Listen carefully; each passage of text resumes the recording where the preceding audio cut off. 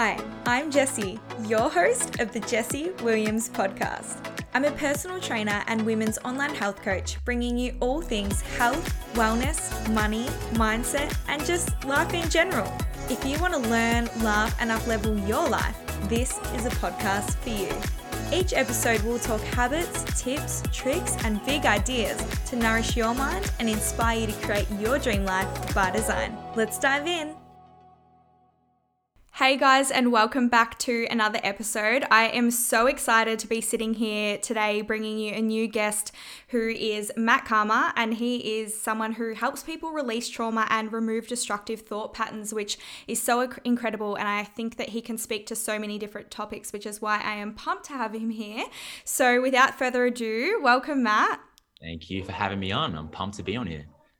Yeah, I thought a fun way to actually kick off today, because I feel like so much of what we're probably going to dive into is going to be so deep and quite intense. So I thought a light way to actually kick off is for me to do a little bit of a rapid fire questions for you, just super random, like totally don't relate to anything, just something fun for people to get to know you.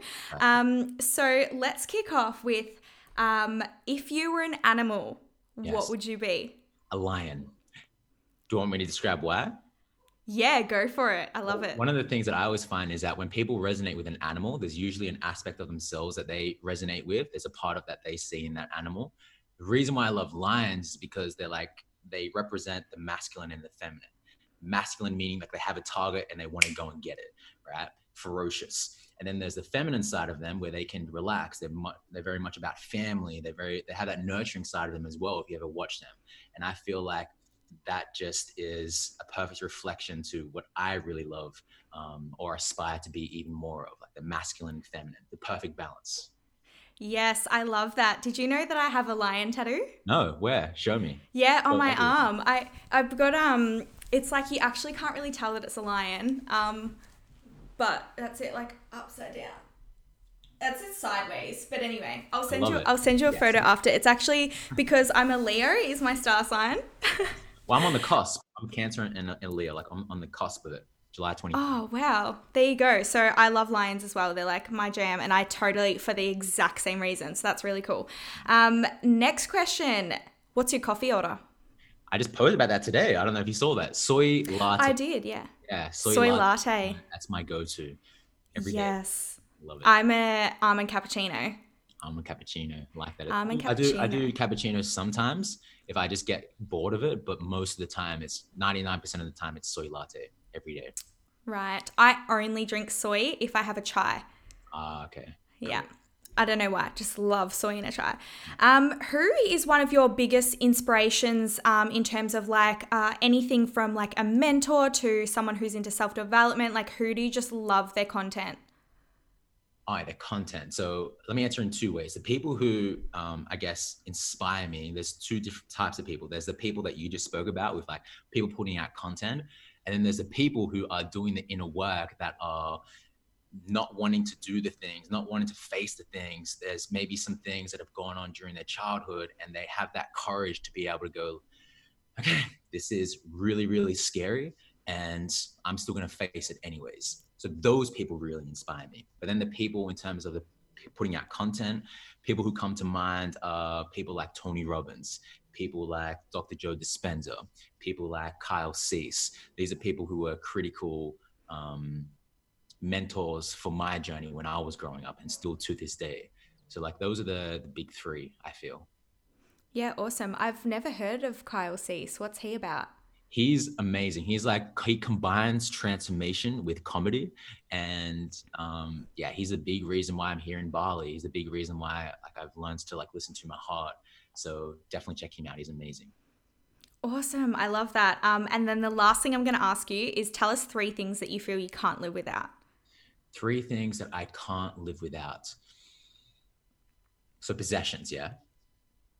You can interpret that any way you like. 3 things that I can't live without is non-possession, meditation, because if I don't meditate, I turn literally into a different human. So there's meditation, number 1. Number 2, the internet. The reason why is because I'm able to broadcast a message to people all around the world. So I love that. And number 3, running. I love running. I love to Mm, like just moving in general, but like running is like my form of therapy sometimes. Just yeah. absolute presence, getting my body moving, being with myself completely and no music. I love that. Yes, so good. And I feel like I just have to start this off by saying, I feel like you are such an expander for me.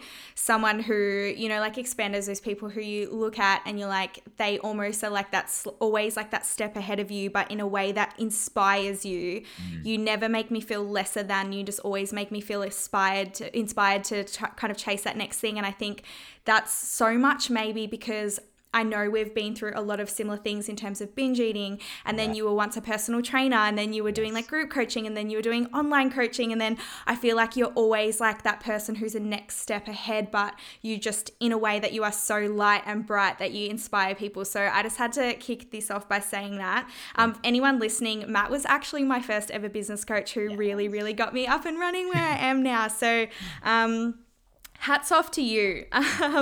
Cool. So let's turn this back right onto you and it kind of like the work that you do and things like that. And the first thing that I really want to dive into with you, because this is something, and I feel like so much of what we're going to talk about, I've dived into in my own journey, but this is one where I've done no delving into, and that is shadow work. Yes. So, can you tell us a little bit about what shadow work even is and why is it important?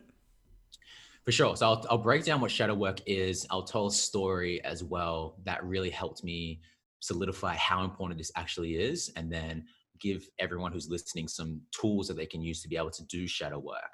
So shadow work, when you think about the shadow, what this basically is, it's that part of us that we suppress. For example, there's a part of us that we want to show to the world. This is anything that might be aligned with love and light. So, a happy side of us, the part of us that expresses joy. But then there's also a side of us that we all have that we suppress, that we put into the shadow. That's why it's called the shadow work, right? So, the shadow is those parts of us that we maybe put a moral judgment on. For example, the anger, the happy side of me, that's okay to express to the world. The angry side of me, I don't want to show that to the world. I'm going to shut that down. Or my sexual side of me, I'm going to shut that down. Or the part of me that judges others, I'm going to shut that down. And what happens is when we start to suppress these sides of us, such as anger, everything is a big web of connection. I found that with personal training, when I had back pain, when I went to a physio, she describes to me my back pain wasn't coming from my back. It was coming from my ankles, it was coming from my psoas, it was coming from all these different other parts of me. And what I found is that that is a perfect reflection to other parts of us that we suppress, that if we suppress it, other parts of us are going to be suppressed as well. For example, if we suppress our anger, what tends to happen is our passion becomes suppressed as well. Because passion, I find, is usually just love and anger mixed together. It's this Yes. cocktail of emotions that becomes combined. And if you see, for example, with what you're doing, there's probably because there's so much anger with what's happening around the world, with people's body image being distorted or people dieting all the time. So there's so much anger for what's happening in the world, and there's so much love for your clients. There's so much love for helping people, and these two things combined together creates passion, right? So with shadow work, how I really found that it was so important was I remember it was about a few years ago. I was at this workshop, and I was like a guardian, just a support crew member. And the very first day that everyone was walking in, there was around 70 people walking in. And I was in the background, just at this desk, just looking at everyone who was entering into the door. And I heard this person. Before I saw them, I heard them. And they were so damn loud because there was music pumping. She came in just screaming. She came in just dancing. And then there was like this little dance circle. And she was always the one that was in the middle, just fully embodied, fully integrated, just expressing herself however she wanted. And she was always the one when everyone was asking a question, her hand was always raised, asking questions, just speaking up. And I remember just sitting at the back, being so damn triggered by her, and I didn't know why. There was all of this emotion emerging within me. There was so much judgment towards her, and I didn't know why. That night, I remember I was walking home to the hotel that I was staying at. And I remember just laying in bed, just thinking to myself, like, why do I feel this emotion? Why do I feel this anger towards her? I had no idea why. And that's when it clicked. And when I figured out what it was, I made a commitment to myself that the next morning I was going to go and reach out to her. So I walked in the next day and then I saw her. She was filling up her water bottle. And I walked up to her and I said, hey, I know that this is like super random, but I just want to let you know that yesterday you really triggered me. And then she was like, she could see in her face that she was a bit shocked. I said, well, I just want to like let you know why. What happened was, for a very long time, I was disowning a lot of certain parts of me because I was bullied as a kid. I was called Fat Matt. I was called Mute Cama because I was so shy instead of Matt Cama. And I just found that with what you were doing, you were so loud, you were so unapologetically you were taking up so much space, and it was reflecting back to me certain parts of me that I was disowning. So I just want to say thank you. And she was like, that's okay. And she was kind of confused at the same time. And what I found is that this part of me was dormant. This part of me that wanted to take up space. This part of me that wanted to be expressed. This part of me that just wanted to have fun. But I was shutting that part down because I was judging that side of me. You can't dance, Matt. If you dance, then you're a girl. Like this shit was just all in my mind, like all of this programming. You can't speak up, Matt, because remember when you spoke up that you got bullied. Be mute. Don't speak up. Don't take up space. So all of these things was happening. I was judging these parts of me, and she was just an awesome mirror, an awesome reflection back to parts of me that I was disowning. So for anyone who is wondering how you can start to do shadow work, pay attention to who and what you judge. Because who and what you were judging is, or whatever it is that is triggering you, is teaching you. It's like the universe, God, spirit, whatever it is that you believe, holding a flashlight to those parts in your body where emotion is feeling heavy, and it's saying, that's where your work is. That's where emotional freedom is. Look at it, face it, feel it. And then what happens is when we start to do this type of work, it all clears out. And what's left is the authentic you, the you that was always there before we got programs. Because as a kid, like I wasn't shy. I became shy from conditioning, from programming, right? Before high school, I was like this loud kid. I had my best friend back then. His name was Sean. We used to just have so much fun, but that got shut down when I started to get bullied. So if you want to do shadow work, like that's kind of what it is. But how you can start doing it, just pay attention to who and what you were judging, because that's pointing towards healing or an opportunity for emotional freedom. So I don't know if that makes sense. Yeah, definitely. And I think I can relate to something really similar in terms of if I find myself judging someone, often that's for someone who is like super unapologetically themselves. And I definitely don't do it as much. And I think that's definitely because I've started becoming more unapologetically me. Like I'm now dancing on IG and posting it, whereas like 6 months ago, I wouldn't do that. I'd be like, oh, well, people think you're an idiot because you're dancing like a goose, like things like that. But the more I do that, the more I'm not judging others for being unapologetically them. And that's such a beautiful story. And when you were telling me that, it's like I got this flash in my mind of an old memory that I'd never thought about. And this is so weird. And my dad would hate if he realized that this had formed a memory. But we were all at Pizza Hut with my family back when like Pizza Hut was like a dine-in type of experience. And we didn't go out for dinner much as a family, but we were all out and my brothers and I were being really silly. Like we weren't sitting down at the table. We were running around Pizza Hut and stuff like that. And my dad was like, guys, come back and sit down. And then we were kind of like being a bit silly. And he was like, this is why we don't go out much as a family, because you guys are embarrassing. And that stuck with me so much, that being loud was embarrassing, and all of these things that projected into so many areas of my life. Like I'm that friend where you could be out with a group and someone will say something to the waiter and I'm like, oh, I'm embarrassed. Like, don't speak to them like that. Or someone will do something to someone else and I feel the embarrassment of that person. It's like I feel more embarrassment for others than for myself, because I'm always like thinking like, don't do that. Like anything that someone puts themselves out there, I'm like, oh, aren't they embarrassed? But I feel like, yeah, that memory just totally came up in my brain when you're telling me that story. And I'm like, wow, that is so interesting. And I think that you turn something that so many people would perceive as really negative or dark basically triggers as something like beautiful in terms of being like, that's like your flashlight to show you where to heal, which is so amazing. And I love that. So thank you so much for telling us about that. The next thing I wanted to bring up with you is something that I found super interesting, and I know you've actually posted this about on social media before, and that was the 5 pillars of transformation. So, can you tell us a little bit about, is that something that already exists? Did you coin that or create that, or and what is it? Yeah, so I created it out of seeing what was working for so many of my clients and what it is that I did in the past that helped me transform from this shy kid who was called Mute Karma, from constantly judging myself, for constantly not being able to express myself, from not being able to cry because that's not what men do, like all of this stuff.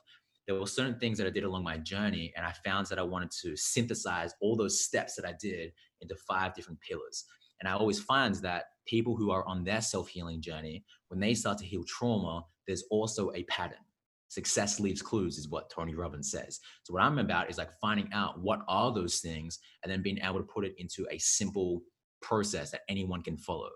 So I'll give everyone like the overview and then I'll break each step down. So the 5 steps, to put it simply, it's number 1 is self-awareness. Right. Number 2 is being able to self-heal or clearing out anything that might be there, such as trauma and so on. And I'll break that down more in a second. But then the third step, after we do that, that this is all about self-programming. So once we've cleared that out, then what we want to do is self-program ourselves, program our subconscious, program our body to be able to guide us in the direction that we want to go in. But then after that, triggers are going to happen along the way. So we have to learn how to self-regulate our emotions. That's number 4. And then the 5th part is self-leadership, right? So I'll break all this down right now. So what you just mentioned before, which was beautiful, is the key foundation for all transformation, which is self-awareness. It's very hard to Yeah. change something if we're not aware of it. It's very hard to let go of something if we're not aware of what the thing that we need to let go of is. So the ability to do what you just did, like, I remember this memory and this happened, and maybe that this created this type of pattern and this type. So that is so important because what Dr. Joe Dispenza always says, we need to think about what we think about. And I love that quote because it really just summarizes the most important part of self-awareness. Start thinking about what we think about. Start looking back at certain parts of us that we might get triggered by, or how we act out, how we react to certain situations, the patterns that we have. What do we do first thing in the morning? What do we do throughout our day? What do we like? Just starting to become aware of all of this, right? So ways that people can do this is journal. Ways that people can do this is just meditate. Ways that people can do this is getting a coach to provide you with objective feedback to be like, yo, I noticed that when you're speaking, you use this type of language. I noticed that there is this belief that you might have. So just having someone there to reflect something back to you is so important as well, because we all have blind spots. Every one of us. I have blind spots. Everyone has blind spots. So we all need a coach. Like I know that you have a coach. I have a coach. We all need that to create more self-awareness, because there's only so much self-awareness that we can have by ourselves. So that's number 1. The second part is all about self-healing. So this was the biggest challenge for me because I always thought to myself, like, I want to let go of this trauma, but I don't know where to start. Like, how do I actually do this? What do I do? Do I think about it? How do I even do this? So for anyone who is questioning, like, where do you start on your journey? These 5 steps is the key foundation. So once you have that self-awareness, then the next thing is all about self-healing. So there is so many different ways that you can do this. Like I can't say that this is a thing to do because there's hundreds, probably thousands of different ways that you can do this, but I'll Yeah. break down a few. So self-healing is all about getting to the point where there is no longer any emotional charge or very little emotional charge when you think back to a certain event that was traumatic. And trauma isn't so much about the event, it's more about the interpretation of the event when you were a kid or when you're an adult or a teenager.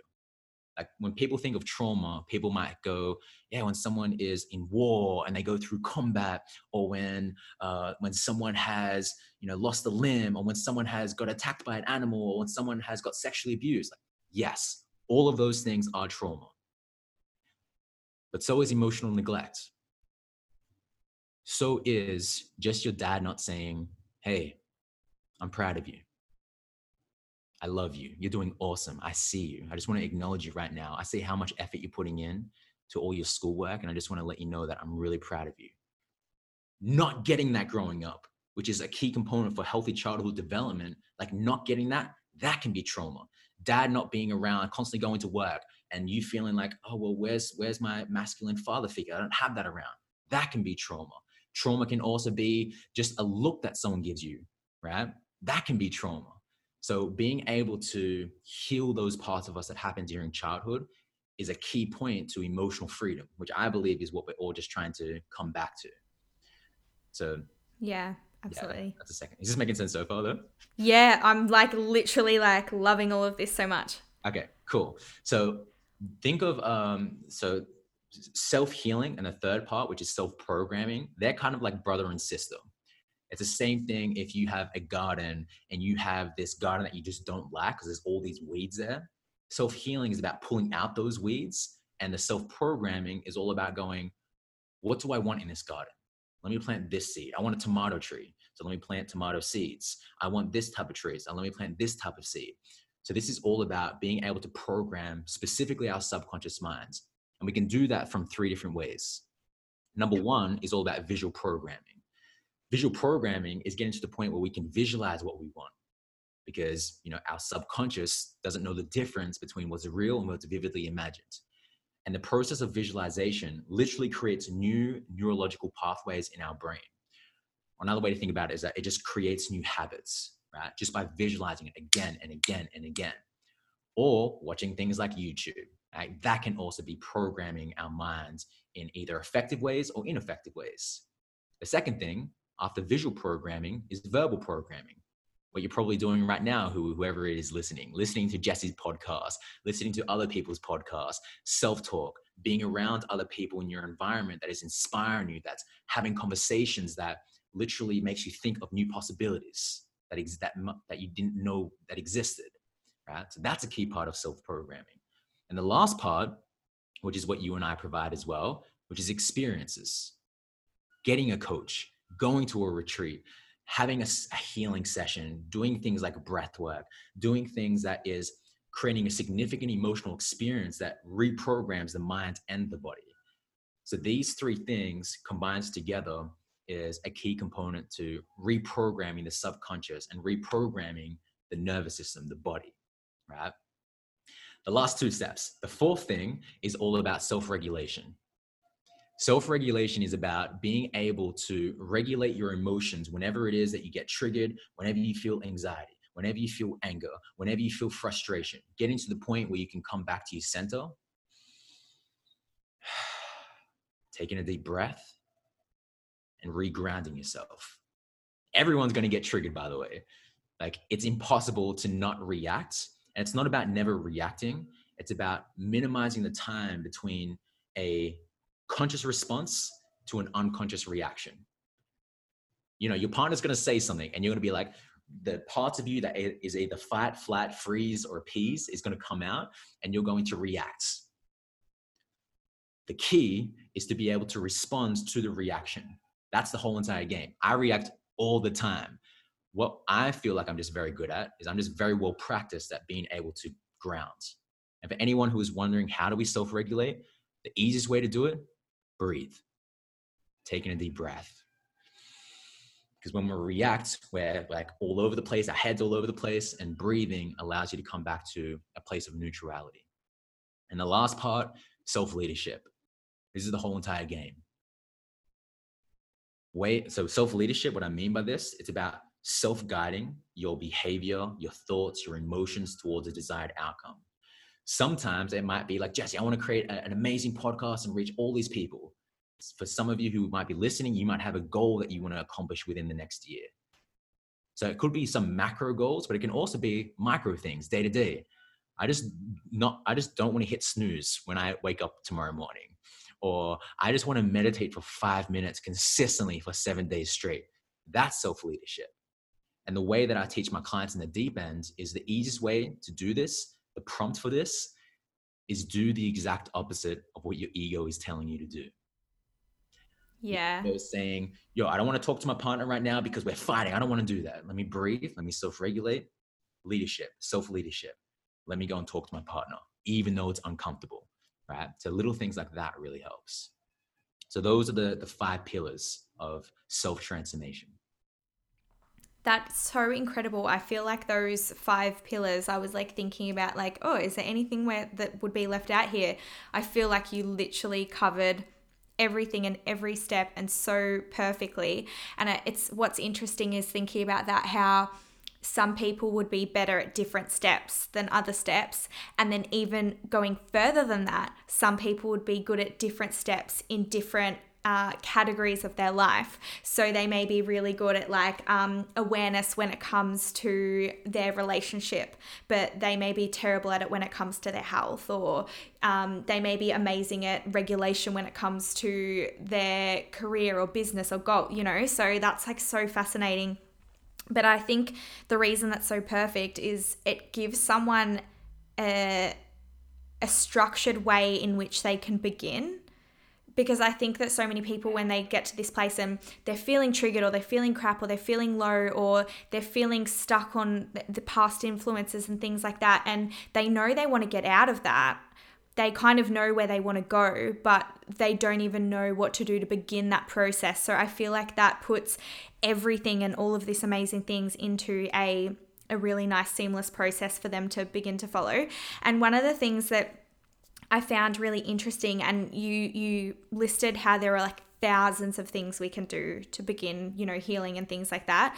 And one of the things that I've seen you talk about before was like kind of like you almost categorize healing in those 4 different types. You had the really basic and simple things we can do, like meditate or be out in nature. You had body love, like eating good nutrition, getting enough sleep and things like that. You had seeking support, getting a coach, talking to friends, seeing a therapist.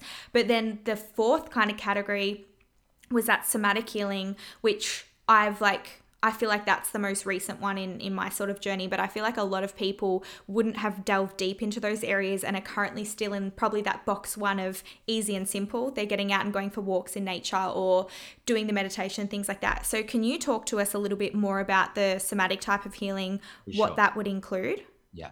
So somatic, it can be like a word. What does somatic mean? Soma just means the body. So what happens is, with what I'm working through with people, I'm working through not just with, if you might go to a psychotherapist or psychologist, they're primarily going to focus on the minds.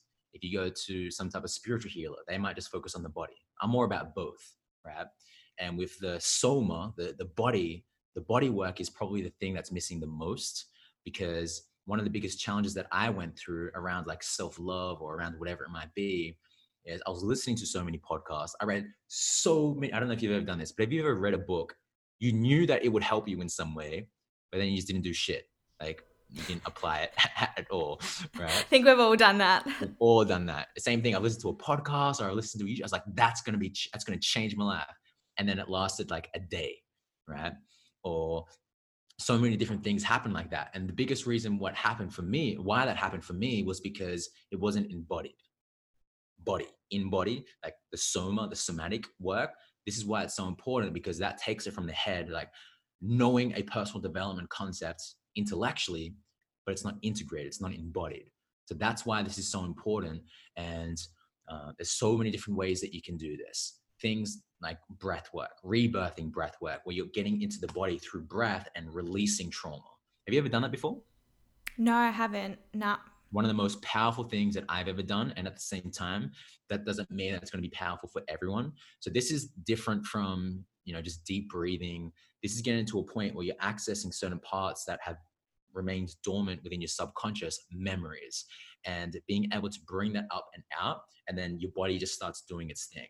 Like I've had times where I've cried the most during that time, during breath work, but that's a difficult thing for people to do by themselves. But one of the easiest ways that people can do this by themselves is through inner child work, right? Right. Expand, please. Yeah. So with the inner child, what happened? Let me give you some context before I actually describe ways that you can do this, and then you have something practical that you can do. With the inner child, if you talk again to a psychotherapist or psychologist, they might say the inner child is a subpersonality that exists within the subconscious. speak to a spiritual teacher, they're going to probably talk around the different energy centers, the chakras that gets blocked when, you go through some type of trauma during childhood, and they might refer it to that. I just keep it simple. The inner child is just the younger version of you that still exists within you. Yeah. And we have a hurt inner child, and we also have a nourished inner child. And the hurt inner child is the parts of you that wasn't seen growing up. We all have healthy, certain things that we need for healthy childhood development. So the first thing is the need to be seen growing up. Just for mom or dad or your primary caregiver to be like, yo, Jesse, as I mentioned before, like, I see you. You're doing awesome. Keep going. We all need that. The second thing is to be heard growing up. To be like, Jesse, what's up? What are you feeling? Like, anything what you say right now it's all welcome. What are you feeling right now? Instead, we get told to shut up, stop talking, stop crying. Like, that's what I got taught, right? To not speak. Yeah. So the need to be heard is such an important component for healthy childhood development. The third thing is to be physically comforted, right? You have a parent who is where their baby's crying, and just the act of rocking the baby, just maybe singing for them, but the act of just physical comfort releases oxytocin, which allows the baby and humans to just relax, right? The fourth thing is the need to have a safe space to healthfully or unapologetically express yourself, whether that be with your creative abilities, whether that be with intuition or play, right? As a kid, you start playing around, and then your parents say, stop playing around, stop it. Stop like acting up. We're in public. So then your inner child's like, okay, this is no longer safe for me to express myself. So 10 years later, for me, I had a hard time dancing. I had a hard time moving my body around because that part of me was shut down. So the inner child is just the accumulation of all of the unmet needs that happens during childhood. When you weren't seen, when you weren't heard, when you weren't physically comforted, when you didn't have that safe space to express yourself. All of these things accumulates, and then your inner child is just there saying, when are you going to look at me? When are you going to pay attention to me? And when we don't do that, we have behavioral adaptations as a result of this pain that's going on that we haven't looked at, whether that be addiction, whether that be needing a relationship rather than wanting a relationship. Don't leave me. Please don't leave me. Like, that can be a result of mom or dad leaving you as a child. Is this kind of making sense? Yeah, absolutely. Yeah. So with inner child work, what we're basically doing is I break it down for my clients in 3 different steps, the 3 C's, right? This is the inner child process. The first step, just as the same thing with the 5 pillars. Number 1, just consciousness, right? The ability to scan your body whenever you feel triggered, whenever there's an urge coming up, whenever there's some type of emotion that's arising that feels heavy. Usually that's a part of you that is calling for attention. Let me rephrase it. It's usually your inner child calling for attention. I just want to eat, binge eating. I know that you mentioned before, like, that's something that I struggled with for a very long time. So just the ability to have that awareness of like, okay, I want food right now. Notice it, catch it, create consciousness around my urge to go and eat food. But then the second thing that we want to do, the second C, is to connect. This is when we can close our eyes and we can meet our younger selves at eye contact and see the sadness, see the loneliness, see the frustration, feel the frustration of the 7-year-old Jesse, of the 8-year-old Matt. And just to ask ourselves, like, what do you need right now? What's up? What are you feeling? And usually it's going to be one of those 4 things. I just need a hug right now. I just feel so lonely. Okay, I got you. Just hugging yourself. Or maybe it just needs to be heard.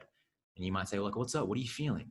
And your younger version of you might just start speaking out loud all these things that you're feeling. And you're just saying, there is nothing that you can say.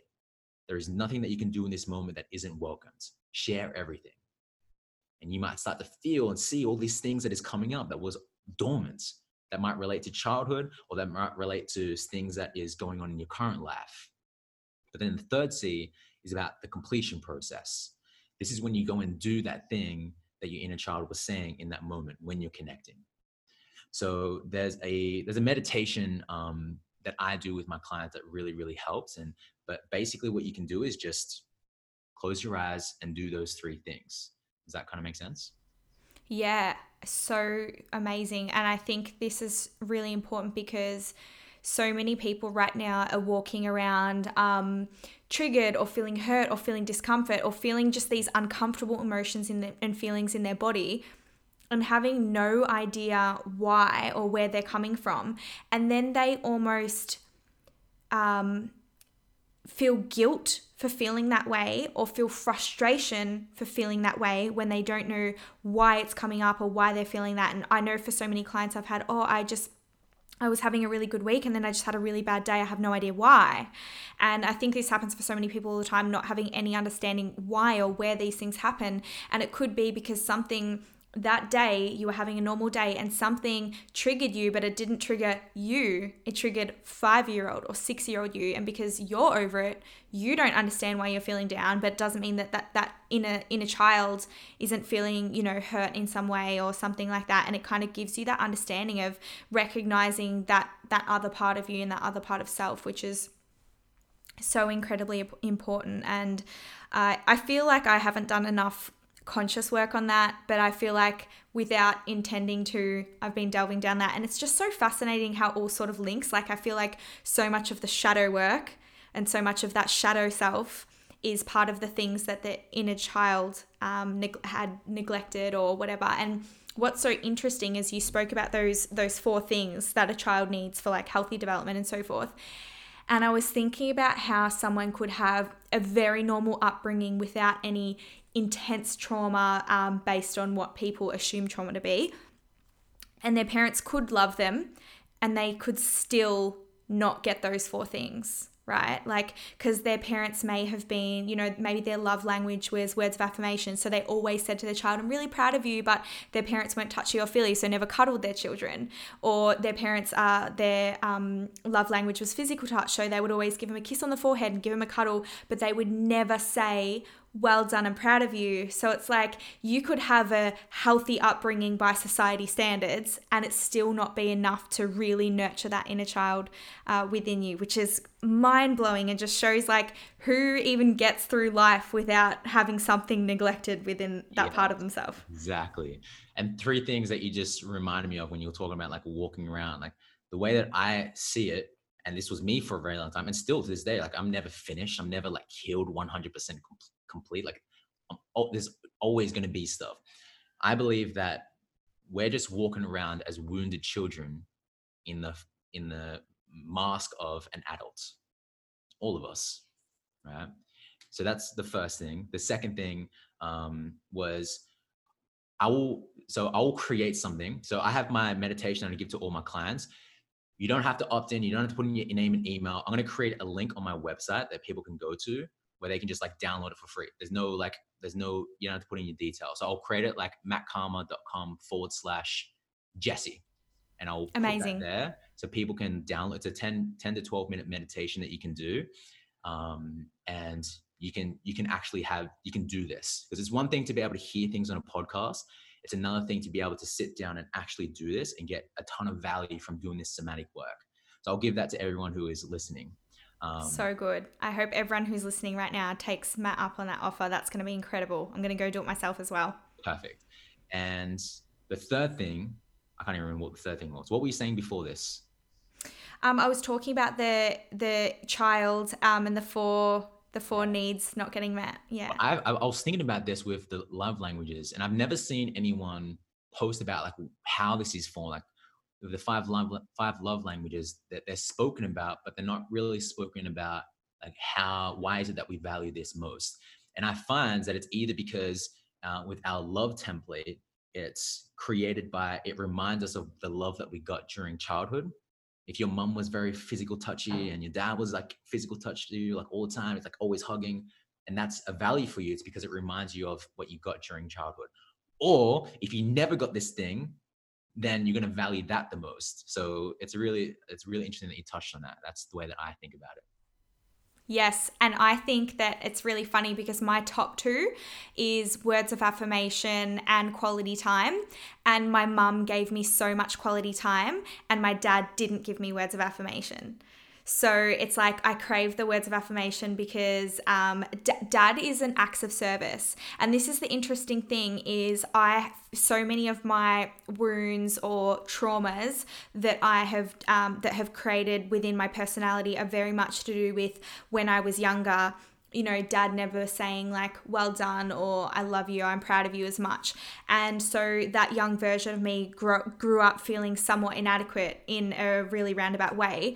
But as I've gotten older, one of the things that's really helped me heal that part of myself that didn't feel validated was learning about love languages, because when I learned about that, I was like, dad's love language is acts of service. Like how many times would dad, he would try to teach me to ride a bike, or if my computer broke, dad was like a tech whiz. So he would spend so much time working out how to fix my computer, or, you know, he was always that person who would fix things or spend time like doing things to help make my time easier.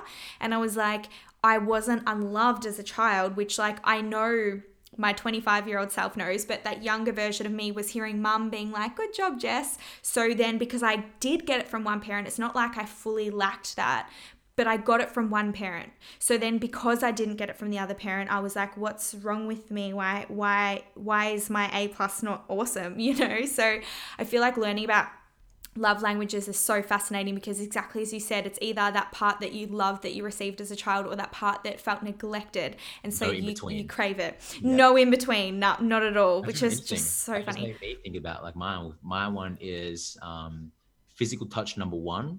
Like it's so easy to make me feel loved. Like if someone just goes like this, then I'm like, I just feel super loved, right? That's number one. But the second thing is words of affirmation, because the person whose love that I craved the most growing up was my dad, and he didn't really do that at all. So like that totally makes sense. Yeah. Yeah, so crazy. I love that. And I actually, coming back to what we were talking about before with the somatic kind of healing and things like that, reminded me of when I was working with you one-on-one, you actually did you did a guided meditation for me, which worked on submodalities. And we did that thing working on what was feeling, you know, what was my main fear at the time, and then we gave it like a feeling and a color and where was it in my body and hot and cold, and we moved through. And I remember finishing and I was like bawling my eyes out, but I felt so light after. And I think that's just confirmation. Anyone listening, like this stuff, it works in a different way that just meditating or just doing a workout, you know, they're all things that add in the mix, but I think this is a whole nother category of things which isn't tapped into enough. So I guess moving on from that, because I know that trauma is like such a big thing that you're so amazing with. What would be your advice for someone to help remove those destructive thought patterns around when people begin healing traumas or healing addictions or healing these things? They have this idea in their mind. This is something that I've noticed working with clients, is they have this idea in their mind that it's going to be a really beautiful process and it's all nice, and they don't have moments of relapsing, I guess you could say, or they're so hard and critical on themselves when it's like, because they know they want to heal, they know how to heal, they expect to have healed. So what would your advice be to someone who is beginning out on this process and maybe knows the steps to take and is actively taking the steps but doesn't yet feel fully healed of trauma or addiction or whatever it may be? That's a really good question. I love it. You're really good at asking awesome questions, by the way. I love that. I like to go deep. Yeah. So the way that I think about healing is I think of it like cleaning. What I mean by this is that you don't clean the room once and like, okay, I'm done for life. No, it doesn't work like that. It's a continual process. And at the same time, this idea of like wanting everything quick shows up not just in one area of life, but for multiple areas of life. Whether that be, I want to lose 10 kilograms in 6 weeks. Yo, chill. Let's just focus on building one habit at a time. I want to earn $100,000 in 1 month. Okay, well, let's just focus on releasing content first. Let's focus on this. Like, let's just chill for a second. I want to heal my trauma that I've gone through since childhood in 1 session. Chill, relax. Like, it's a marathon, not a sprint. Those are the dogs there. So it's a marathon. Mine are going too. I'm sorry. That's all good. So just remembering that it's such a cliche saying, like it's a marathon, not a sprint, but like actually letting that sink in, it's a marathon, not a sprint. And also, it's okay to go slow. It's okay to go slow. And the three most important words that I give to my clients is like to honor your humanness. It's a big thing that a lot of people don't create space for, to honor our humanness, to honor those parts of us that does feel uncomfortable during times. Like it's okay. It's okay to feel these, it's okay to relapse. It's part of the journey because failure, like relapse, failure, it's just feedback. It's just feedback about what worked, what didn't work.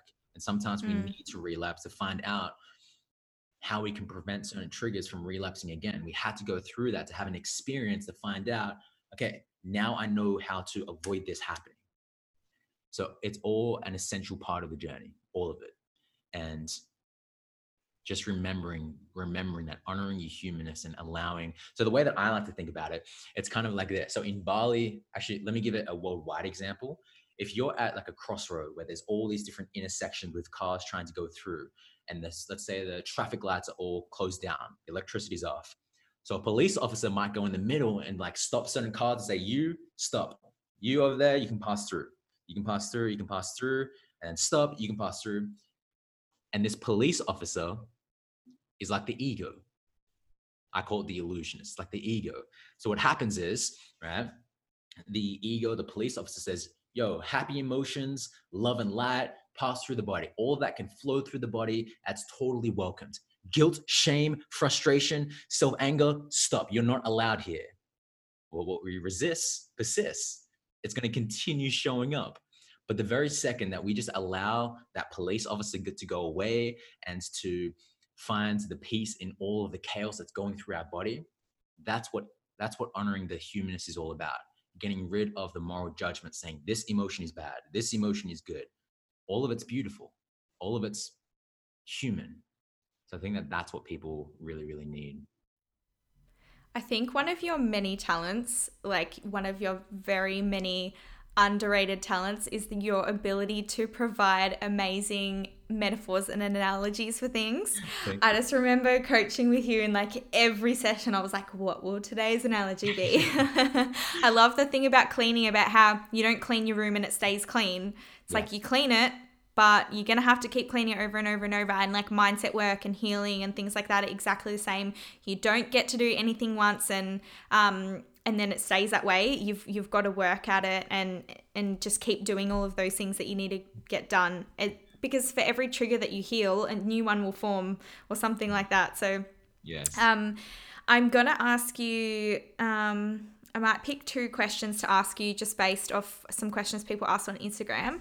So the first one, and I'm not really, like I have a rough idea, but I can't speak very well to this, but can you lose your memory from going through trauma? Yes, me and my partner Ina, we just spoke about this two days ago because I was thinking about this. Like I was thinking about certain parts of childhood.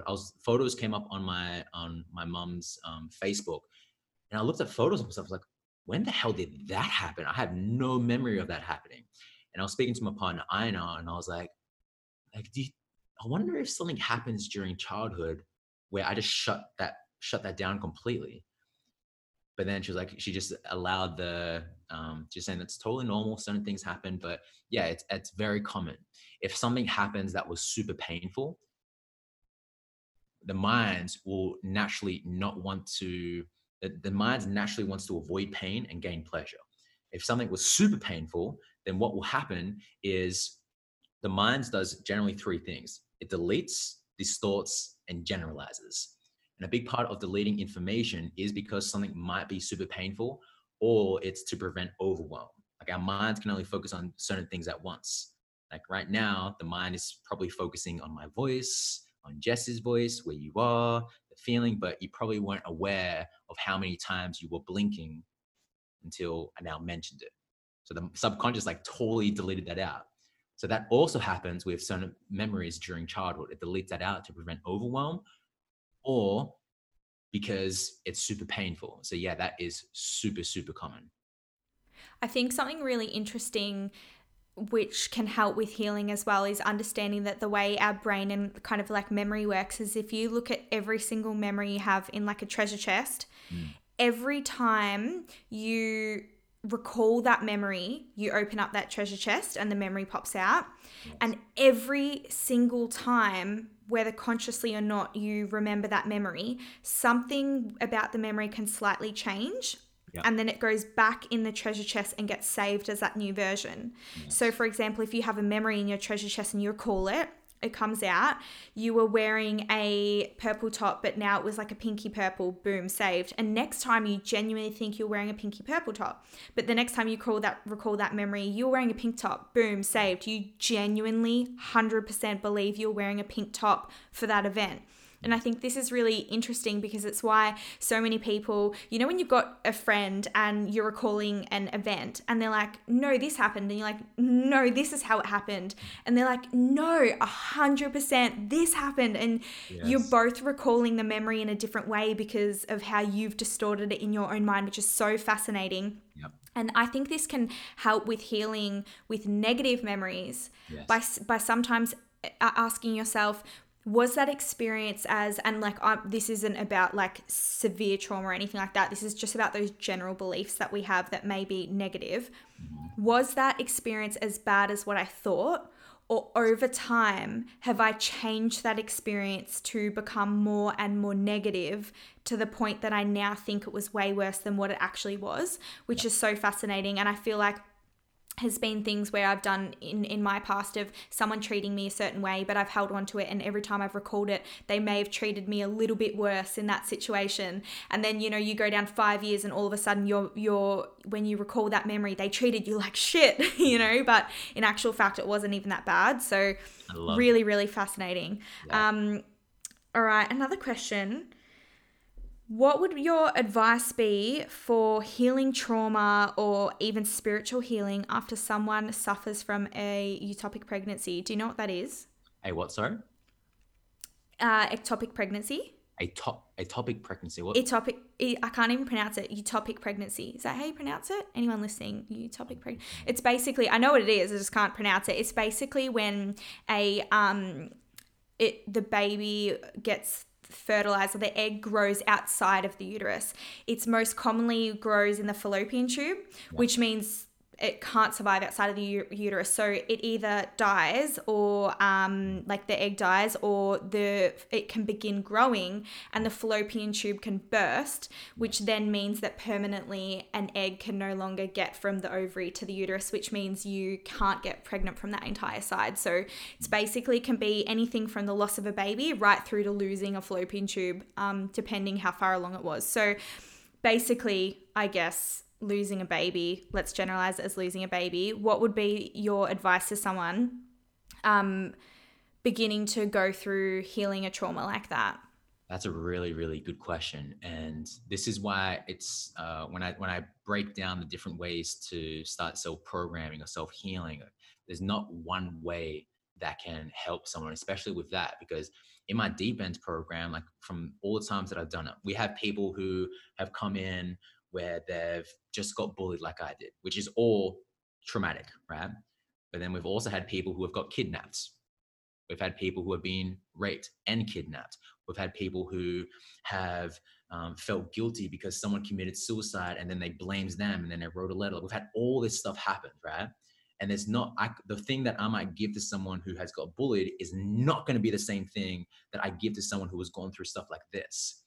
So what naturally came out is during that time when you're speaking about that, and I was picturing this woman, is that usually there is probably some guilt or shame or non-acceptance around what has happened.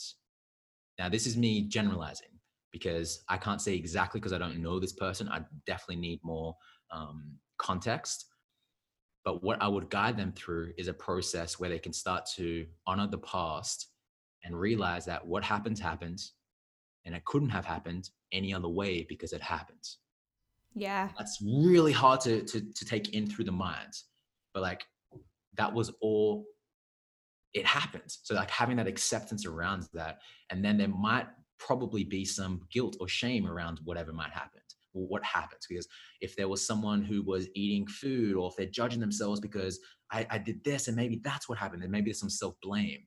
And then being able to release that is such a key foundation for releasing that trauma that is there. So what I would say to that woman, or anyone who is going through something super challenging, to reach out for support, whether that be a therapist, whether that be some type of professional that you trust and resonate with. That's a key thing as well. Like, I'm sure that with any coach that I want to look for, I'm making sure that, do I connect with this person? Like that's a key foundation for it all. So find someone who you connect with, that you trust, that you know can guide you throughout a process of healing. And that's always the best way. That's so amazing. Thank you. And it's a hard one to talk about because one, it's super heavy, and two, without having further information and things like that.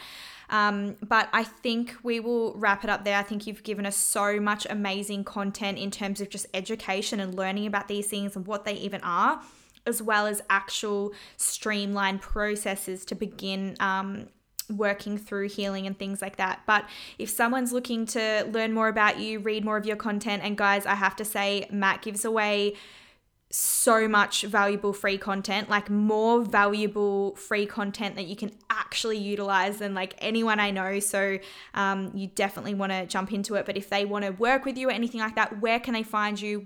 How can they work with you and so forth? Yeah, just go to mattcama.com and you'll see like different tabs available where you can just learn more about me. And there's some free, there's a webinar that I've just created yesterday that you can click on that's totally free and just gives you more practical things that you can use.